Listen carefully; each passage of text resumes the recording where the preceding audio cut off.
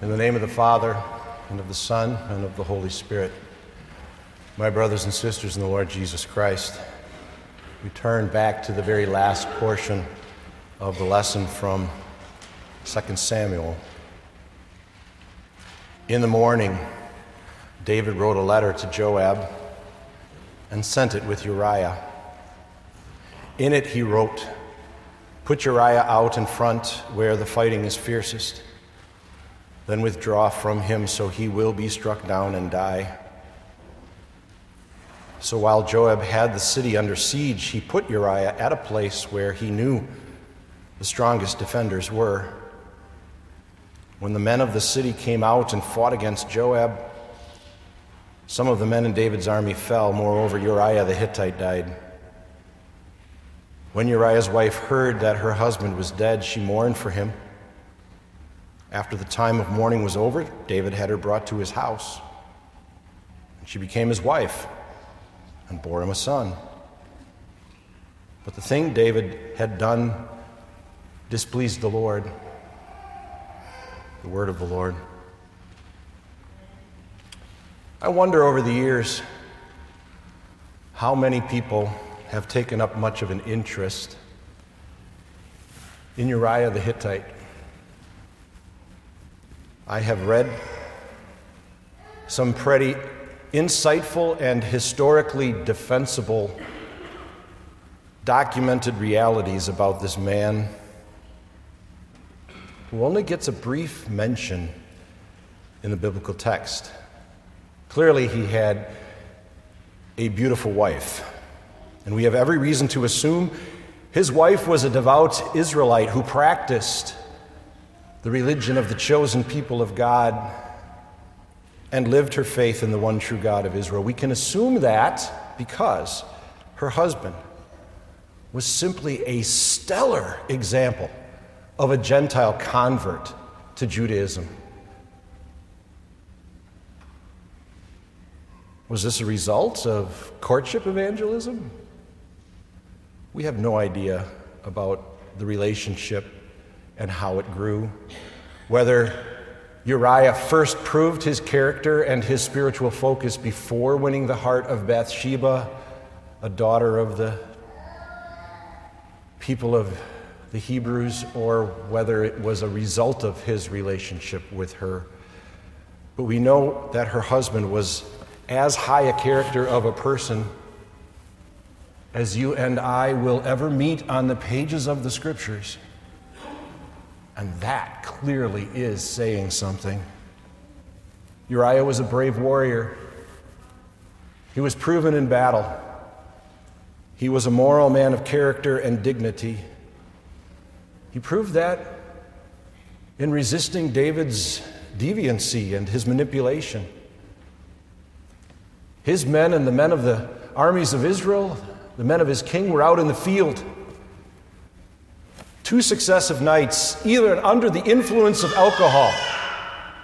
He would never have dreamed of spending the night with his own wife in his own bed, because he felt a personal conviction that that would be disrespectful and undermining of the morale if word of that ever got back to his own troops in the collective armies of Israel.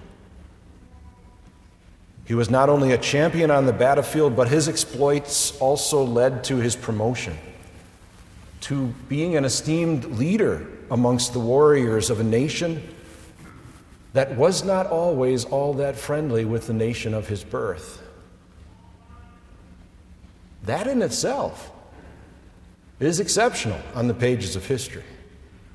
From everything we know about Uriah, he had adopted and invested himself fully in the religion of his adopted nation, the chosen people of the one true God.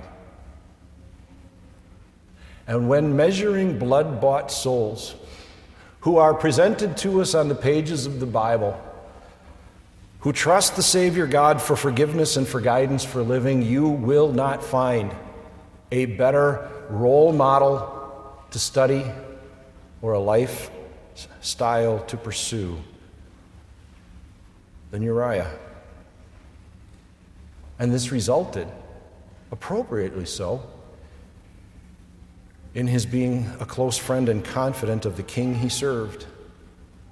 We're even told he was allowed to make his home near the royal palace. In fact, most likely for national security reasons, this man was allowed to live within sight of the veranda at the top of the palace. King David could look down upon his home anytime he wished. King David's brother in battle, brother in faith, brother in eternal life, a treasured member of David's court. Uriah would also likely have been, at times, a daily participant in the companionship of the king's daily life at court. It is very safe to assume that Uriah, on occasion at least, would have been included in those who were welcome at David's table for a meal. And it is not at all beyond the imagination or appropriate conjecture that there would have been occasion, perhaps some type of state dinner or holiday celebration where Bathsheba very likely accompanied her husband to the palace for a meal. David had every reason to not only love and trust Uriah, but also to invest fully in a well-rounded relationship with this man. And that's why the deviant nature of David's behavior toward a fellow believer and a truly righteous man is so breathtaking. David truly could have had anything that he wanted in the whole world at this moment when all of this was occurring. I mean that quite literally. David was pretty much one, maybe of two or three of the most powerful and influential men throughout the inhabited world of his day as all of this was playing out. And David himself possessed a profound and abiding faith in his Savior God from early childhood. David confessed that faith already as a youth on the battlefield and multiple times in recorded scripture in situations of challenge and duress and dire consequence. He confessed it again and again profoundly and beautifully in so many songs that he composed at the Holy Spirit's inspiring. David knew and loved and lived the Word of God in ways over which his subjects rejoiced, celebrating David as their good and gracious monarch. David had a reputation for being a man of faith and exceptionally high character throughout all the nations of the world in his day. And Scripture records his noble responses to moments of challenge where his life was in the balance, multiple times with the king that preceded him who wanted to kill him, and other times when powerful people were wishing to do him evil. He always and only took the high road with verbal responses of faith to these people that when we hear them, they are so profound in their expression of trust of God that you and I, as everyday believers in our Savior God, hear them and read them and think them almost superhuman by comparison to what we would be thinking in the moment. And yet, this one season of life, David made the choice to not go out with his men to make war. He chose not to lead his armies in person. And the king got bored. David got bored and he began to take an interest in one of his best friend's wives, whom clearly he began to enjoy watching bathe from his high perch of his palace. And by the time David was done conniving and scheming regarding Bathsheba and his dreadful fornication with her, the king would murder his beloved commander and friend, along with a number of other innocent members of the armed forces of Israel. David would also cause the death of his own son, conceived with Bathsheba in their illicit affair. And he would make an absolute stench of a mess of his own reputation and that of his nation, and most importantly, of his beloved Savior God. He would experience profound, you could even say devastating, emotional and spiritual depression over his cover-up and denial of all the grievous sins he had committed. And he would not only set in motion, but he would all but encourage the devastating infighting and immorality of his royal house of descendants that would one day lead to not only his own children rebelling against him, but one of his sons calling upon the fighting men of Israel to openly rebel against him in civil war that again cost tens of thousands of lives. Why? Why, David? Why? Your Savior God, David, told Samuel the prophet in your youth, when he came thinking he was going to anoint one of your brothers to be the next king of Israel, that you were his choice because you were a man after his own heart. You were such a hero of faith, such a blessing to so many people.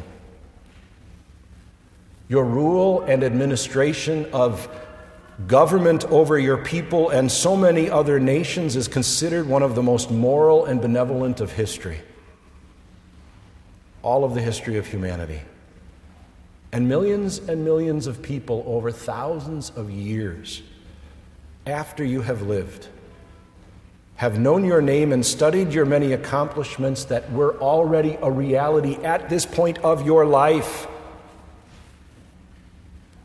You were one of the rare handful of human beings that the Spirit chose to tap on the shoulder and use for the purpose of creating words, and in his case also music to those words, and other writings that would be considered for all of history the inspired word of God himself.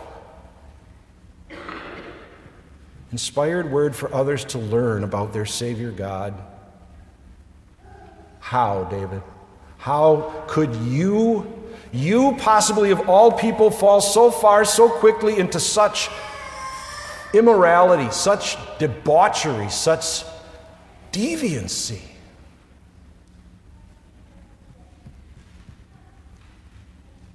Why would any of us actually wonder that? If each of us were to be honest, we would have to admit that in the depths of our hearts, there is extremely similar darkness lurking to the shameful darkness that prowled the depths of David's heart and soul and mind in the moment that is in front of us. And yes, even though we share his faith and confidence in his God, we know that we also share with every other human being that has ever lived or will ever live that same sinful human nature which we're born with. All David really did in that moment was prove something a political philosopher would coin as a phrase so many thousands of years later. This simple truth: power corrupts. Absolute power corrupts absolutely. When the balance tips in any believer's life and heart toward deliberate sin, and our sinful nature gets that whiff of reality, that inappropriate, selfish, godless appetites are about to be satisfied.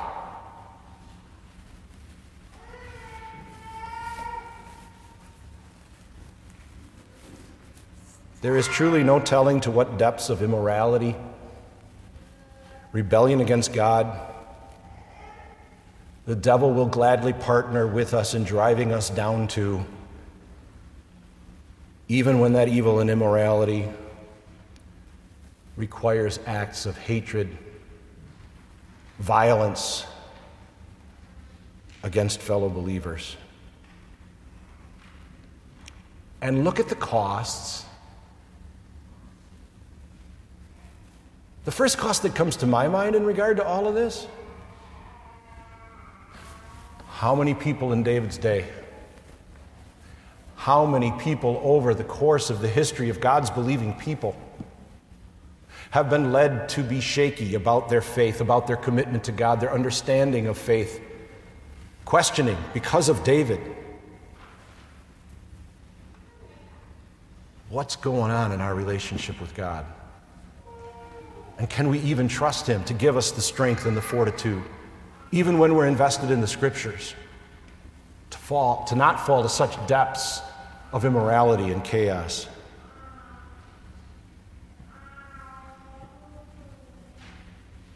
It clearly also cost a lot of lives, beyond the souls that it may have cost over the years. And David's losing his mind for that stretch of life all started with David's jealousy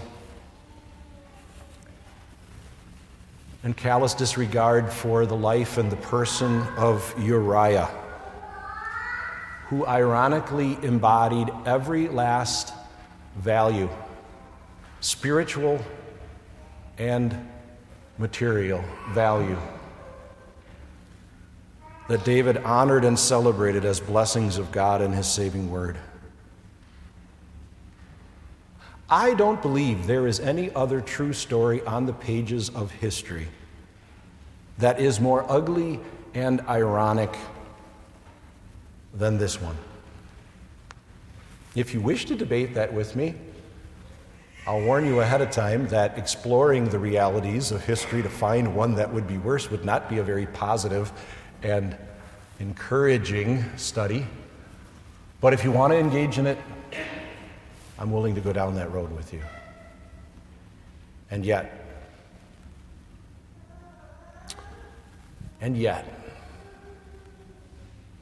at this very moment, King David is enjoying all the blessings of heaven, along with Uriah and Bathsheba, and the child that was conceived in fornication and taken in death by God as partial punishment for David's abject evil.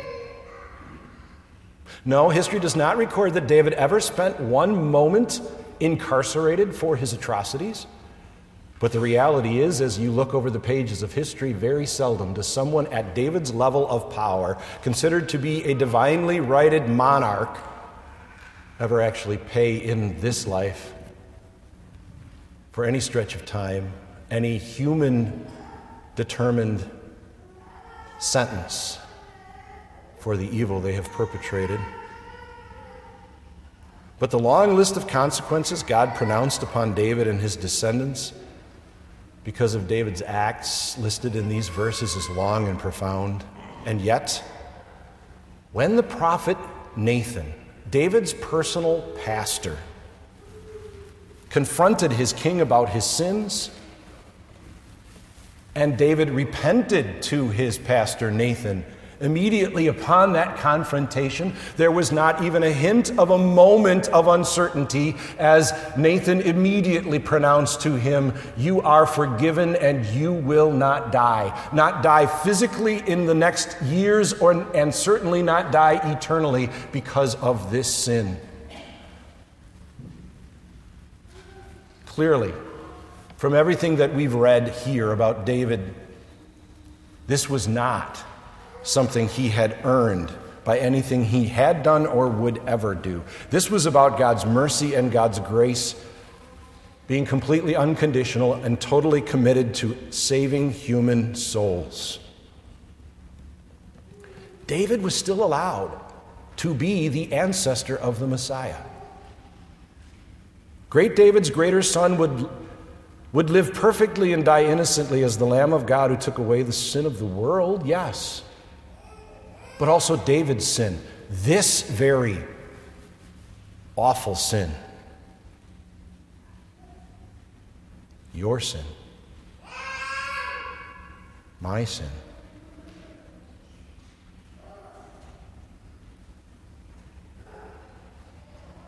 David believed in his Savior God's unrelenting kindness and love, along with his promises of resurrection after this life and the profound peace and fulfillment of perpetual bliss in the eternal life of heaven. David clearly was one absolutely self-destructive mess of a sinner. He could make his case up against the Apostle Paul for the position for which Apostle Paul declared himself the chief of sinners. And yet David recovered from his moment of mind-bending sin to believe, to live a life that proclaimed his faith and glorified his heavenly Father, his Savior God. When you and I read the gospel for the day, and it clearly once again lays out for us what we've had since Moses came down from Mount Sinai, a very clearly definite, delineated will of God for our moral lives in regard to sexual morality, in regard to hatred and murder and all the other things that Jesus presents to us in that gospel lesson. Just on the hearing it. Everybody in this room today could see the contrast that life paints against the world in which we live on a daily basis. But don't pretend for a moment that hasn't been the world that's always existed. The majority of the people at any moment on the face of the earth have rejected God's will for their lives, have rebelled against this expectation of God that the people He has created will live His will in the best interest and blessing of each other.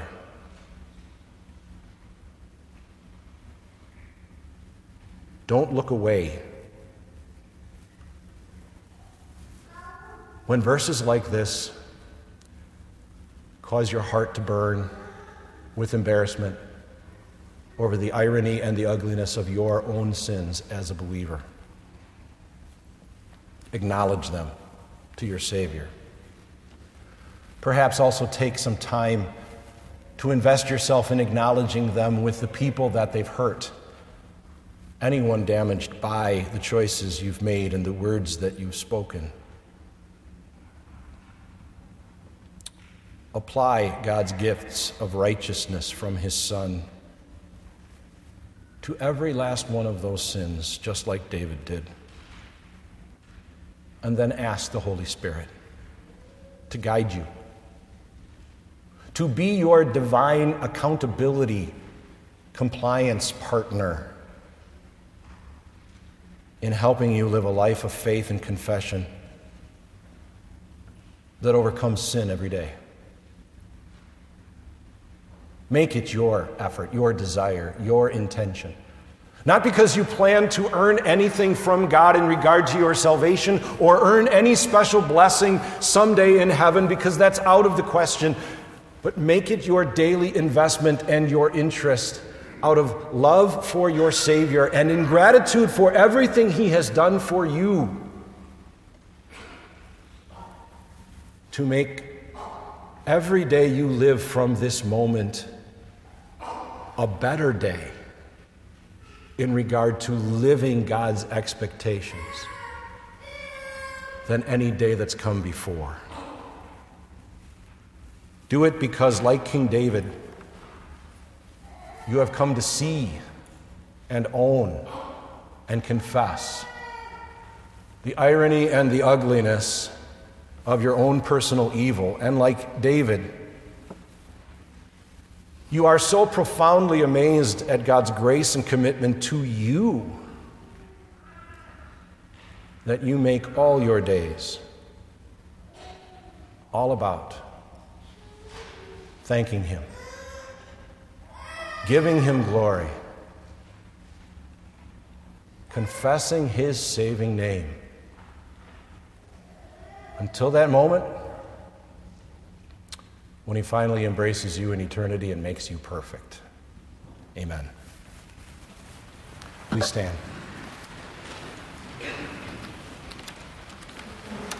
Now grow in the grace and knowledge of our Lord and Savior Jesus Christ. To Him be the glory both now and forever. Amen.